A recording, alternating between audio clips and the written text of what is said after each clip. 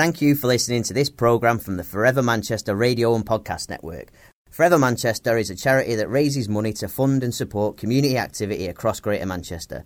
Check out forevermanchester.com to find out more. With me now is Dave Haslam, Manchester DJ, author, host, broadcaster and all sorts of things. And a good starting point actually is we're actually in the very building that used to house the Boardwalk back in the day, of which Dave was associated heavily. I think he ran a very successful club night called Yellow. We may get onto that in a little bit, but first, Dave Haslam, welcome. It's nice to be here. It is very weird to be in the building that was once the Boardwalk. Yeah. Because obviously, as you say, in fact, I think I was here the day the Boardwalk opened, which was May 86, and the last time I DJ'd here was a few months before it closed, which was 1999, so 13 years, not every week, but in the 90s every week. Okay. And obviously, back then, when you were in a club night, you're used to seeing a building with a doorman outside, and a queue of people if you're lucky, and the police keeping a watchful eye, but it's all cleaned up around here now. It has. What was it like back in the day? What are your memories of it, the Boardwalk?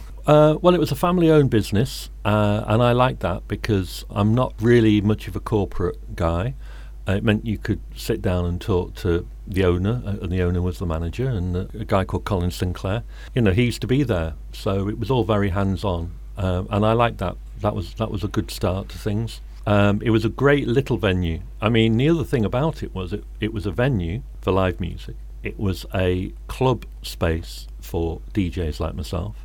But also in the basement was a rehearsal room, or several rehearsal rooms. And of course, notoriously, Oasis were among those who rehearsed there, but also James, Happy Mondays. So the building has a lot of history, but the great thing about those days was it kind of worked as a little ecosystem, because if the bands were rehearsing and they needed somewhere to play, then they might get a gig. They wouldn't necessarily go straight into headlining, but they might get a support slot on stage, you know, and then the club nights brought in another kind of energy. So I think that was a really good. It was a kind of accidental sort of ecosystem or laboratory, where especially I think bands, but although it was known as a club, I think the bands particularly really benefited from the setup. So you could basically rehearse in the cellar, and then cut the teeth to an audience. I mean, that's exactly what Oasis did. You know, if you look at the official discography of Oasis, you know, I think quite a number of their first gigs were at the Boardwalk. Happy Mondays, I used to hang out with the manager of Happy Mondays from right in the early days, a guy called Nathan McGough, and we put on the Happy Mondays here a couple of times as well. The only problem with things like them putting it on the Mondays was all their friends would want to be on the guest list. Right. So you never made any money. They were a very cost-effective gig then. Not really, but the thing is you only had to take the equipment from downstairs to upstairs, so there was no hiring of vans or anything, so you gained in that way. Isn't that sort of the story of 24-Hour Party People as well, where Tony Wilson and Factory gave them a load of money to go record the second album and they just spent all the money? They weren't great with money. In fact, in my book, my memoir, which is just out, it's called Sonic Youth Slept on My Floor, but I tell a story about Happy Mondays, who every time any of the band ran out of cash, this is just for like a little month or two, they didn't really know how to access their money. You know, it was all a bit haphazard, shall we say. So they used to steal mine and Nathan's fax machine. Well, not them, but their friends. Right. And they used to hold it to ransom. So I'd get into the office in the morning and I'd phone Nathan and say, there's no fax machine. And he'd say, I'll see what I can do. Next thing I know, I get a phone call. Someone's going to walk in with the fax machine. We found it, in inverted commas. It's 25 quid for its return. So basically, every week we were giving Happy Mondays 25 quid of their own money and having to go through this fiasco. It was just bizarre. But I think that is something that I don't mind that in life, and definitely not in music. You know, when things are a little bit chaotic or a bit rough around the edges. You know, when I DJ, sometimes I get good gigs, you know, like a Selfridges fashion show or something, and I like doing them, but I really look forward to the chaotic ones, you know, when it's like 4 o'clock in the morning and no one really knows where they are or who they are, and the smoke machine's on, and, you know, the strobe is on, and I'm just putting on the loudest music I can, and that chaos is really something I'm kind of a little bit addicted to. Brilliant. We're going to come back to music in a little bit, but I want to take you back pre-Manchester. Okay. So you're not a Mancunian? No, well, I grew up in Birmingham, and I came here in 1980 to be a student. Okay. So that's 38 long years ago. I guess I should say it seems like only yesterday, but it does seem like a lifetime ago. Yeah. At that point, I mean, I decided to come to Manchester because I loved the music. You know, the music brought me here.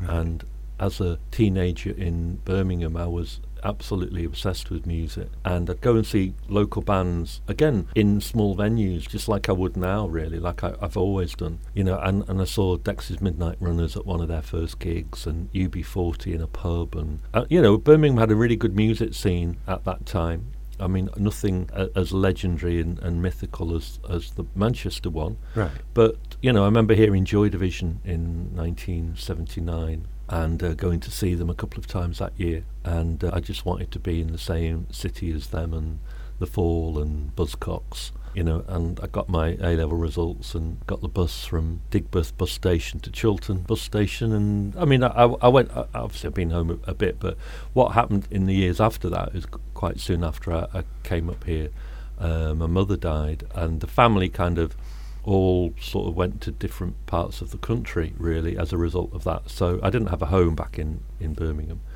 and so I've been in Manchester ever since. And what subject did you take at the uni? I took, well, you know, if you read my books, you can tell I'm an English student. I know where the apostrophes go. I went to Manchester Uni. I did English, and I kind of lived. I lived in Hall of Residence for 1 year, and then I kind of lived in Longsight, Hugh, Moss Side, Whalley Range, all those kind of places, as students still do. But I lived half my life in the library. I was very studious, you know. I wasn't like a rock and roll guy who didn't really care about that. I kind of took it all seriously. I loved reading and studying English, and so I spent all day in the library.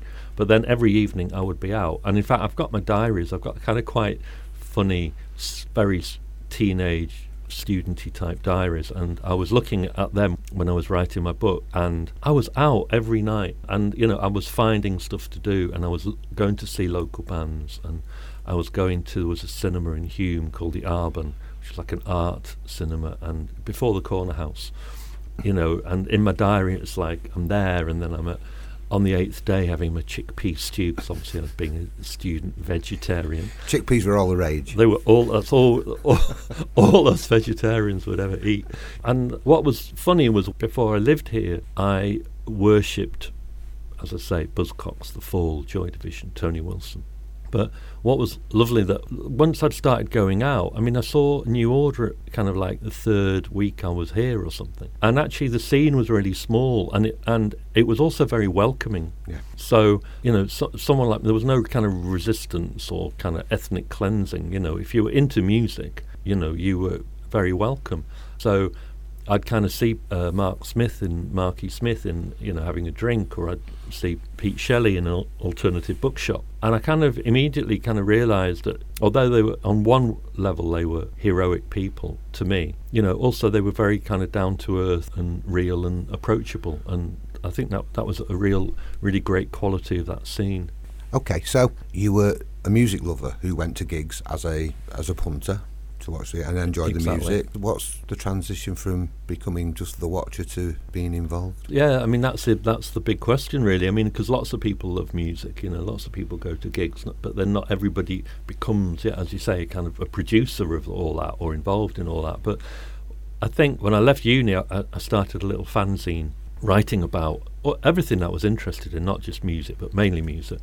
And through that, I met even more people on the scene, and I became aware of lots of bands who weren't getting that many gigs or needed a bit of a helping hand, and I'd write about them in the fanzine.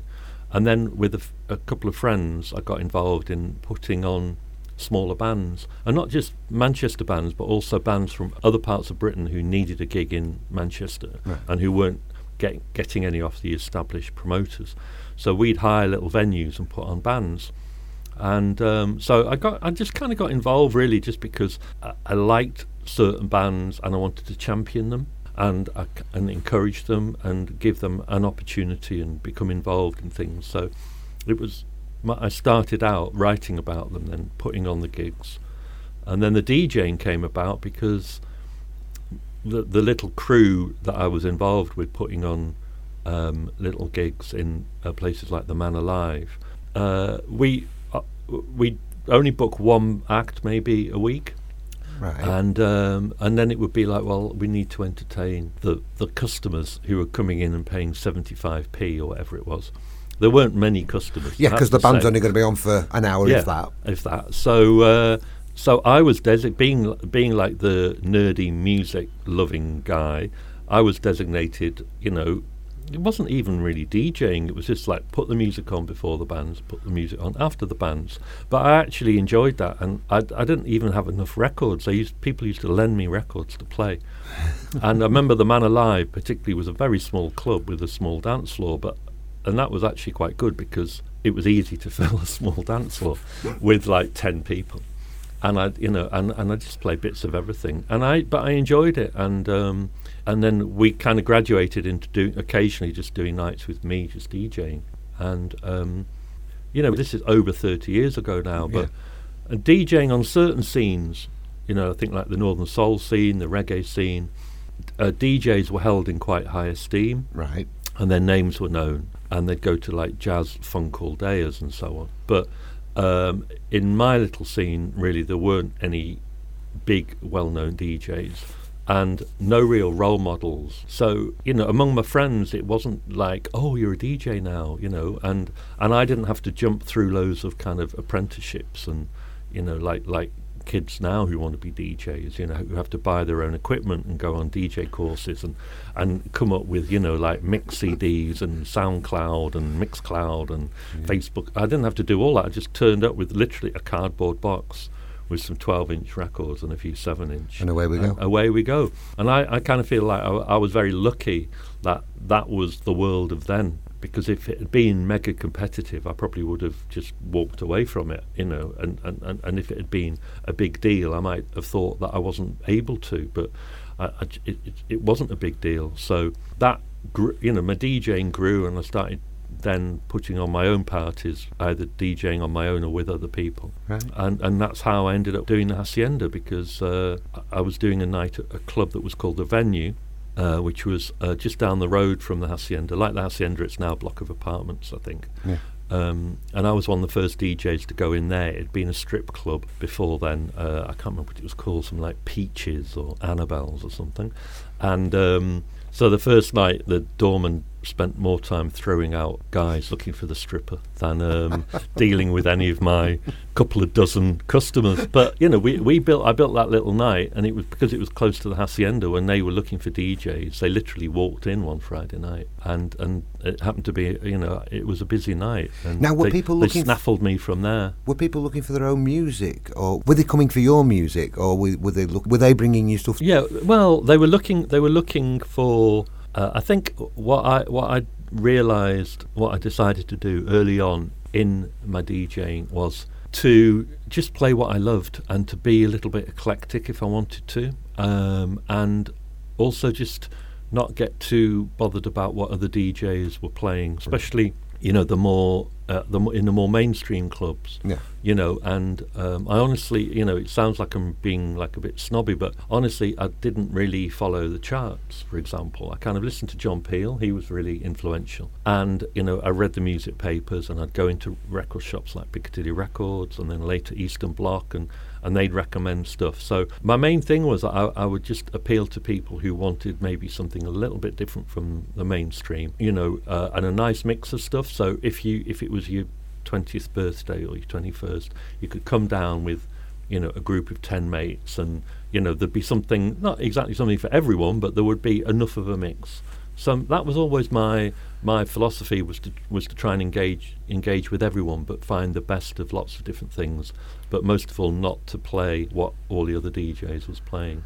I read somewhere that your fanzine and your early activities as a journalist led to writing for publications. Yeah, that's something that happened quite a lot, really. It was an interesting time. Obviously, it was pre-digital, so all the kind of music-loving, nerdy kids like I was back then would probably now be doing blogs and websites of their own. But back then, you do a fanzine and you take the fanzine around and you sell it at gigs, or there might be a few record shops that would sell some for you. But it was a kind of apprenticeship, and the people in places like New Musical Express and Sounds and Melody Maker, there were 3 weekly music papers at that time. I mean, there were others like Smash Hits as well and Record Mirror. So there was loads of music magazines. And they would they'd keep an eye on the fanzines, and if there was a fanzine that looked interesting to them, it was often a step into writing for the proper magazines, which was kind of weird because you started a fanzine because you wanted to do your own thing. And like you were rebellious. And like, there's nothing in it in the NME or the Face or Record Mirror for me. I'm going to do my own thing. But then, if someone gives you the opportunity at NME, like they did, and they kind of called me up and said, "Why don't you start writing for us?" It for me as a kid who'd been reading the NME since I was probably 12 or 13. That was a big deal. Great. It was a big. That was a big deal. Yeah, that was definitely a big deal. That's super. It didn't really work out particularly well because back then it was also the media was very centralised in London. So if you weren't in the office in London, hanging out and having a drink, say with the editor and all that, then you kind of missed out. And they would have people like me and other people, maybe 1 or 2 people in every major city. But we just get the local stuff, which was good because it meant I could interview like Happy Mondays and Stone Roses, New Order. I did all that. But sometimes when you're really into music, you also want to break out of the local scene. And that was also something that I've always believed in, that as a music lover, you don't judge music by the postcode that it was made in. I mean, it's great if people in your city are making great music and you champion that. But at the same time, in the bigger picture is if there's something that turns you on that you hear, it doesn't really matter where it's from. And so as a journalist, I got a bit frustrated that I was only getting the work to write about local bands.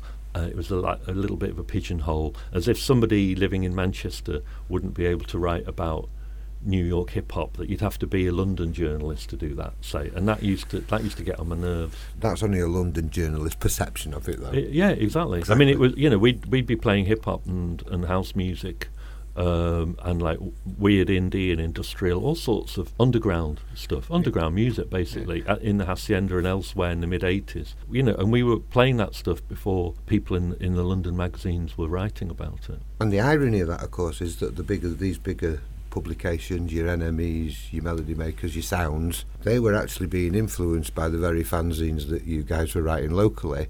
So you were actually supplying them with the fodder that they used as their national stories, but they wouldn't trust you to write nationally. That's right. And the thing is that, because we were part of the grassroots, we were part of the underground, and it's kind of like I guess like a pyramid, by the time it gets to the top, which is like, the NME or the broadsheet newspapers, it's gone through the grassroots, which is why, I still now, there's